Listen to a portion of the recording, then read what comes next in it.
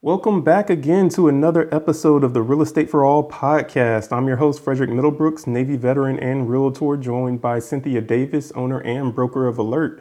We're here this week to talk to you about the rental market and the homes that have been bought up in large numbers by many investors to rent, and also a couple other things that are being tossed around in the legislative body about potentially designating zones as rental only zones and for sale only zones. So that's what we have to talk to you about today. But before we jump into it, just want to say that our thoughts and prayers are with the people that are in Ukraine. There's a lot of tragic loss of life that is going on right now with the conflict that is happening in Ukraine. And so having been a person that has served in the military and actually conducted military exercises in Ukraine, I've been in the country, and it was a pleasant experience when I was there. Beautiful country, beautiful people.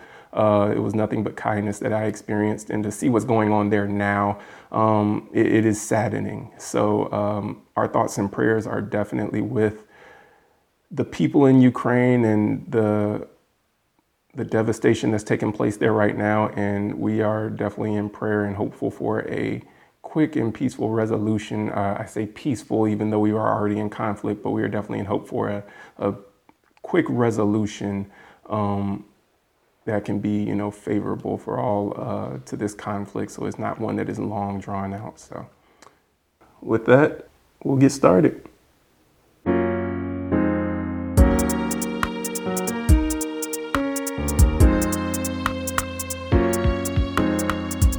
So this week we are talking about the rent to own, or rather homes that are being not just bought for rent only purposes, but homes that are also being built for rental only. So there has been, in this housing crisis, a huge shortage of homes and an increase in demand.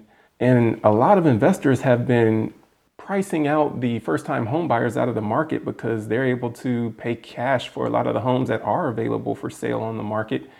And so a lot of the homes that are currently on the market being bought up by investors are not fix and flips. Some of them are, but a lot of them are actually just being bought and then turned into long-term rentals for people to rent. And so we have, a lot of home buyers who would like to own a home, but they're not able to right now. And you have a lot of homes, or the few homes that are available, that are being turned into rental homes. And so obviously this has been having an impact on the market.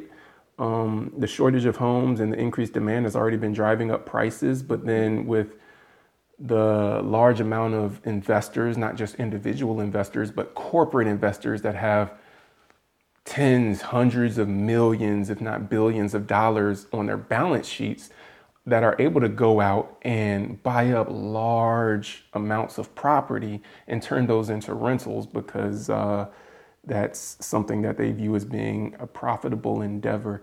And being in real estate has throughout history shown to be a good investment over the long term. And so we're in a time now where we're seeing a lot of investors, corporate investors, institutional investors, and individual investors that are just entering into just really hardcore buying up all of these homes and turning them into long-term rentals, or just taking even more homes off the market. Wow, it is really concerning, because what I am seeing and what has been the trend over the last 2-3 years is that we are seeing not only big builders designating new construction as rentals only, but we're seeing, just as you said, the smaller builders and the smaller investors buying up properties, converting them into long-term rental. Why, you say?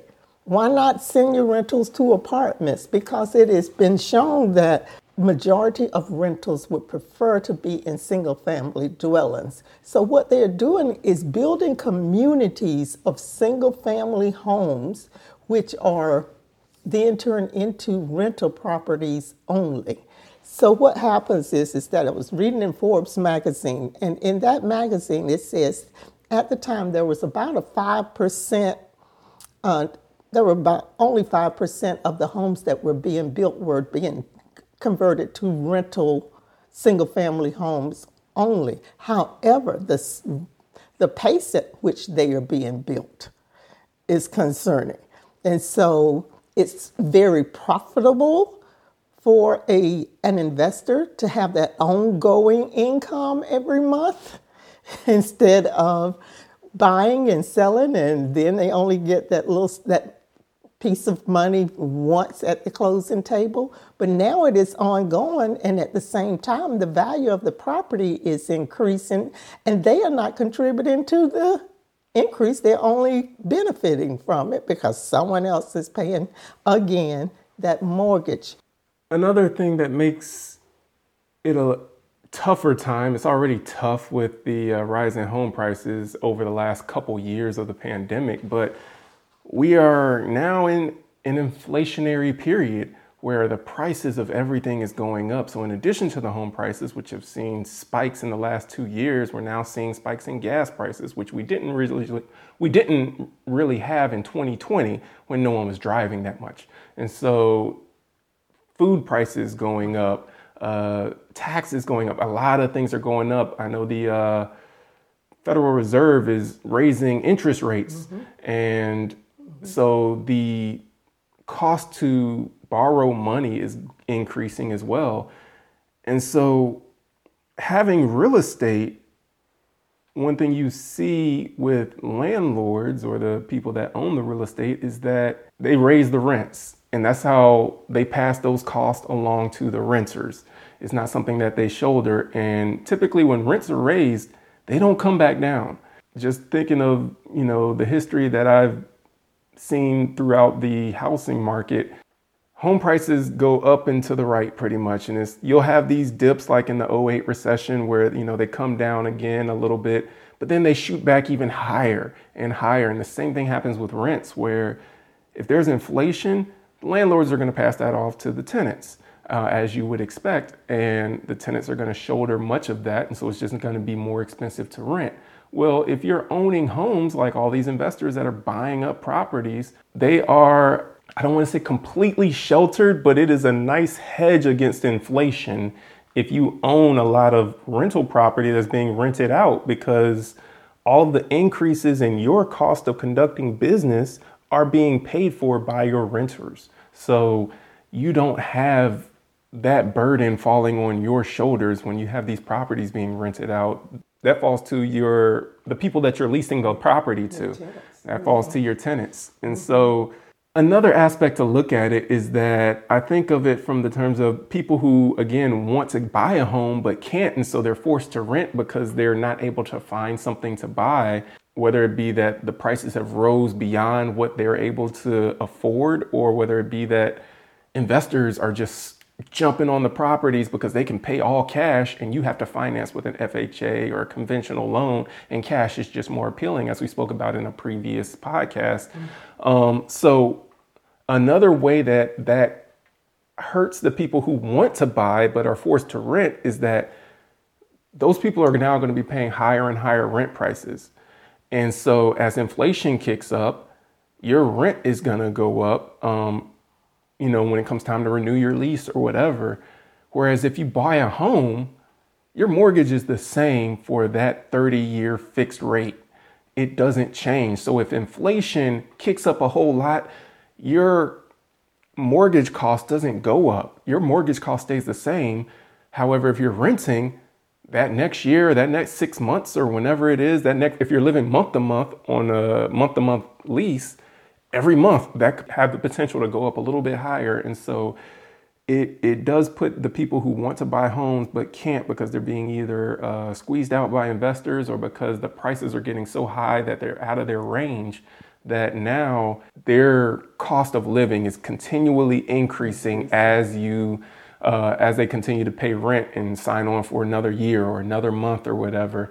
Whereas if you have that mortgage, again, a fixed rate mortgage is fixed. If inflation goes up over the next course of the next year or whatever, your mortgage is set. It's what it is. Your principal and interest is set. But your taxes and insurance might change. Might fluctuate. And that might just make the adjustment in your actual payment a little bit higher or lower one way or the other, but your principal and interest remains the same. Correct. And it's almost, when you think about it, those that do not have cash to pay for a home are penalized each time they have to renew that lease.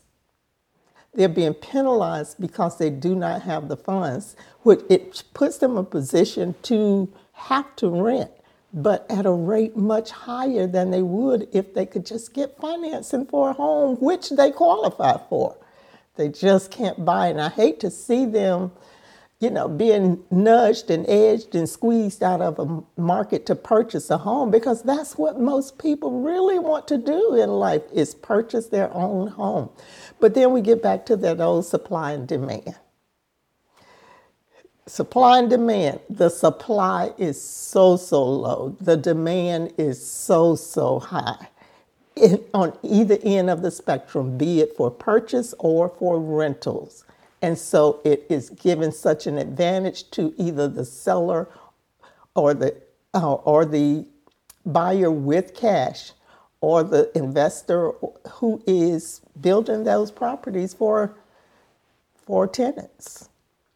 I want to move to another point that you have more firsthand knowledge of with the meetings that you recently attended. Some people are seeing that one way to mitigate this problem is by designating certain houses as rental onlys and designating other houses as for sale only, but not just houses. We're talking about entire areas in a city or in a county as these are, rent-to-only areas. Right. I was in attendance meeting where we had the representatives and senators was coming to speak to us, and we were, as realtors, were supporting certain bills and we're not for certain bills. Well, this one bill is to come and amend a bill that is already in place. Amend it so it will not allow counties to designate certain areas of the counties as, no, you can't rent single family homes in this area, but if you go over here, you can rent single family homes in this area. This does not pertain to apartments, but only to single family dwellings. So what we're saying now is we're going to even determine what areas the people can live in. Because now you put in the ability of the county to decide, it's that they can, even if they qualify for a house, they still cannot lease a single family home in this area because this area has not been designated as a rentable single family home area. So now you're telling the homeowner, or you're minimizing the homeowner's property rights. And this is, again, things that are up for a vote right now, but not things that have already been instituted and become law. In some counties, they have passed it and made it such that you can only rent single family homes in a certain area. And you cannot in another area of the town. What we're supporting is no further extension of that. No county should be able to determine a certain area as more ideal for renting single family homes in opposed to other, because then we get into a whole nother, where does fair housing come in to play? And just for our listeners, because we do have some listeners that are out of state as well. So this is specifically referring to the state of Georgia, which is where both myself and Cynthia are licensed as realtors, as real estate agents. My firsthand knowledge is with it in Georgia. Georgia is not the only county, not the only state where it is happening. I just don't know about as much information in the other states. So this is something that we see as a potential to cause further harm to the market as we move forward. So we're trying to minimize that now. I stand on the side with you, whereas I don't see it as being a good thing when you designate certain parts of a county as rental only and certain parts of a county as for sale only. And then people who have to rent homes are forced to only be able to rent in a certain part of the area and they can't live where they would like to live. So I'm with you, and I'm against the separation of for rent and for sale only to designating that. But in trying to view the situation from both sides, I was trying to force myself to see what would be the benefits of having that. And what I was able to come up with is that it would be a way to slow the increase of just homes that can be bought up everywhere by investors who have deep pockets, and the common, middle class buyer who's looking to purchase their first home or whatever, a low income buyer who's looking to purchase their first home can't get a home because no one's taking the FHA anymore. No one's putting out, sellers aren't helping with closing costs these days. So that's coming on the buyer. And if you have deep pockets and you've got the money to just shell out, that's nothing. But if you're looking to buy your first time home, $8,000 to come to the table might be a lot to purchase your first home. So I'm looking at it, at least trying to look at it from the other viewpoint, to whereas it's a way that I could see some people would try to use to say, you know what, this is a way that we can slow the bleeding of these homes just being purchased in large amounts, because now you can't just buy homes in this for sale only part of town and turn them into rentals, because that's not allowed. You have to do it over in this other part of town where it's only rentals, and this is the only playground, so to speak, that you're allowed to play in, but you're not allowed to do that over here. So over here is where all of these properties can just be purchased and then sold, but you can't hold them and turn them into rentals, which is what you have a lot of happening right now is, like I said, institutional investors, corporate investors, individual investors who have, money to throw into homes, paying cash for a lot of these homes, buying them up, turning them into rentals, and it's taking even more houses off the market in a housing market that already is in a crisis. Well, then what comes into play is, what are the determining factors? What are the criteria that you're going to put into place to determine which side of town is going to get the rentals and which side of town is going to get the for rent or the for sale?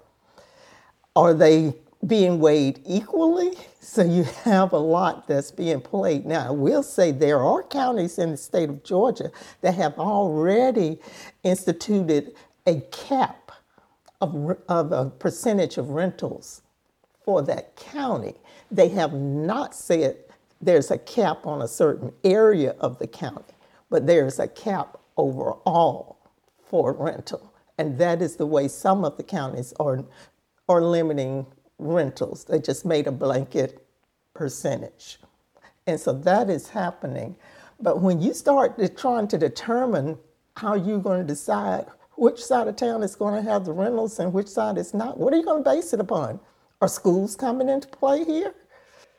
That's true, because people have a right to take their kids to school where in the school district that they would like to, assuming they live in that district. But if people aren't allowed to live in that district because they're not able to rent in that district, then that might be an issue. But then you also have some people on the other side of the coin that would affect, in terms of, you have some people that don't want to buy a home.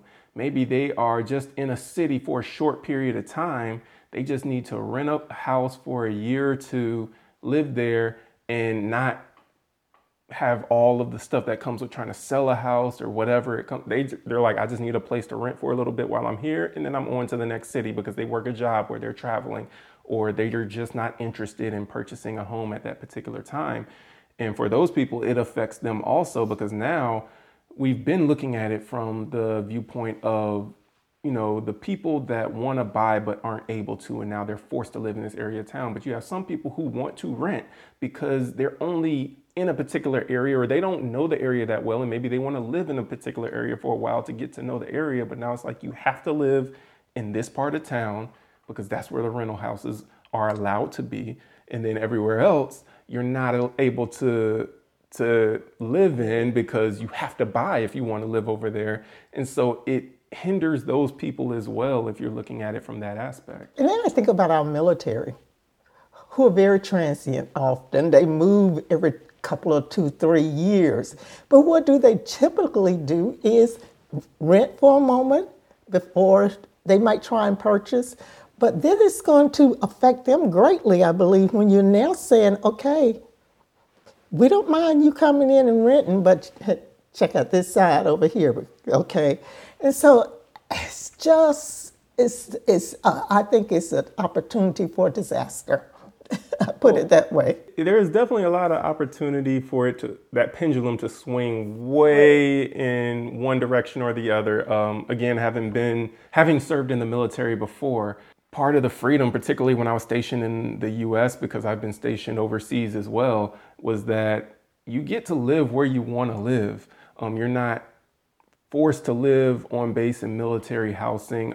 You are when you're a certain rank, but after you promote to a certain rank above, if you're enlisted, if you're commissioned, you just get to live where you want to live. Then, you can go and rent a house in whatever part of town it is you want to live in.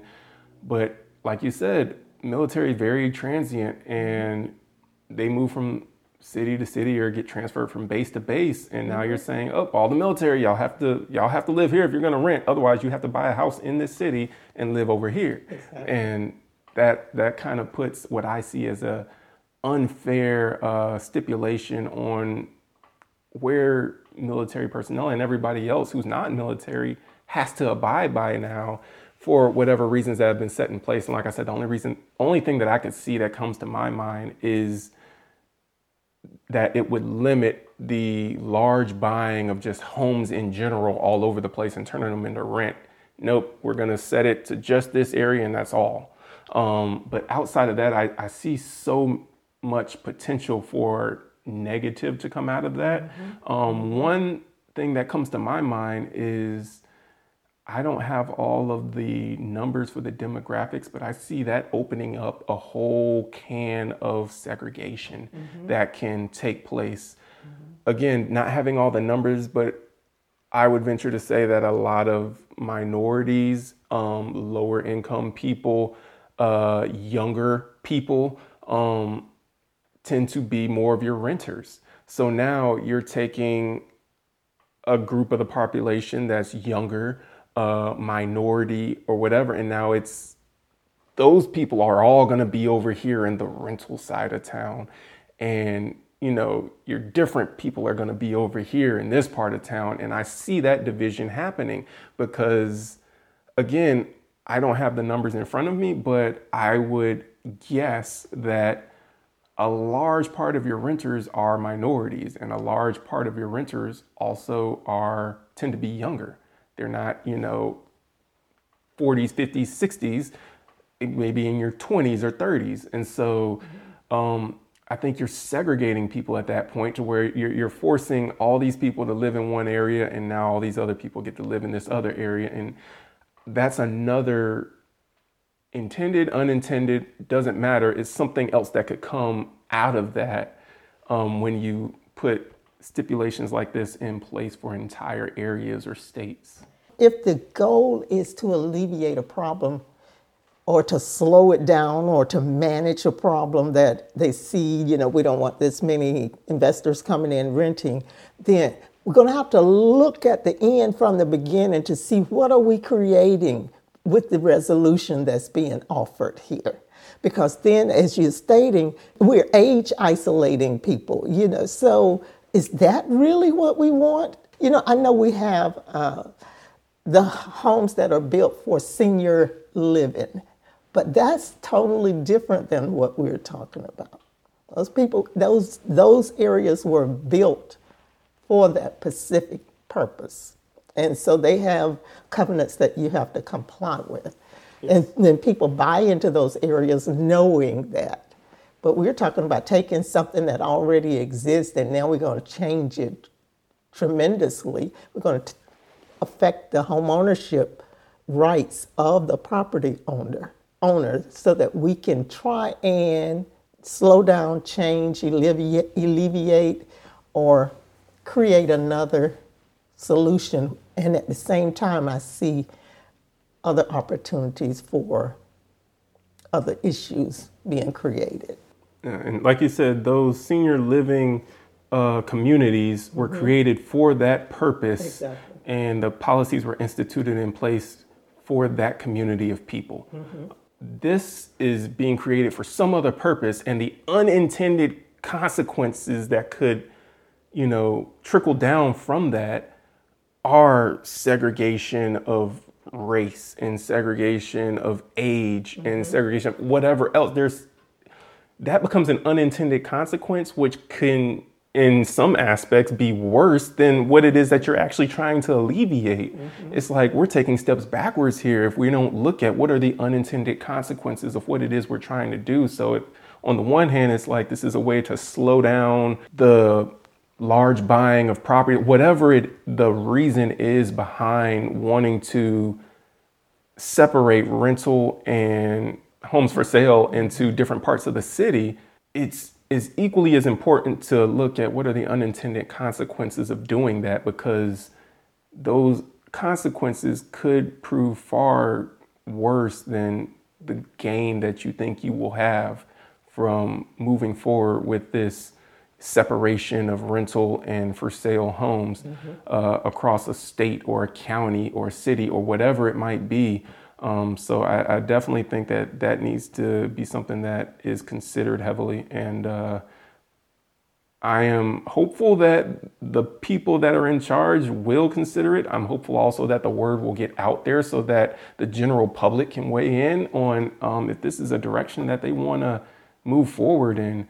It's definitely not one that I want to move forward in. I think there are other ways to mitigate the problems that we see forward without creating other problems in the course of that mitigation that could potentially be worse than the mitigation that we're trying to, or the problems that we're trying to solve. But that's pretty much where I'm at with it. So with that is all that we have for you this week on the Real Estate for All podcast. Please visit our Facebook page, like us on Twitter, follow us on Twitter and Instagram, like us on Facebook.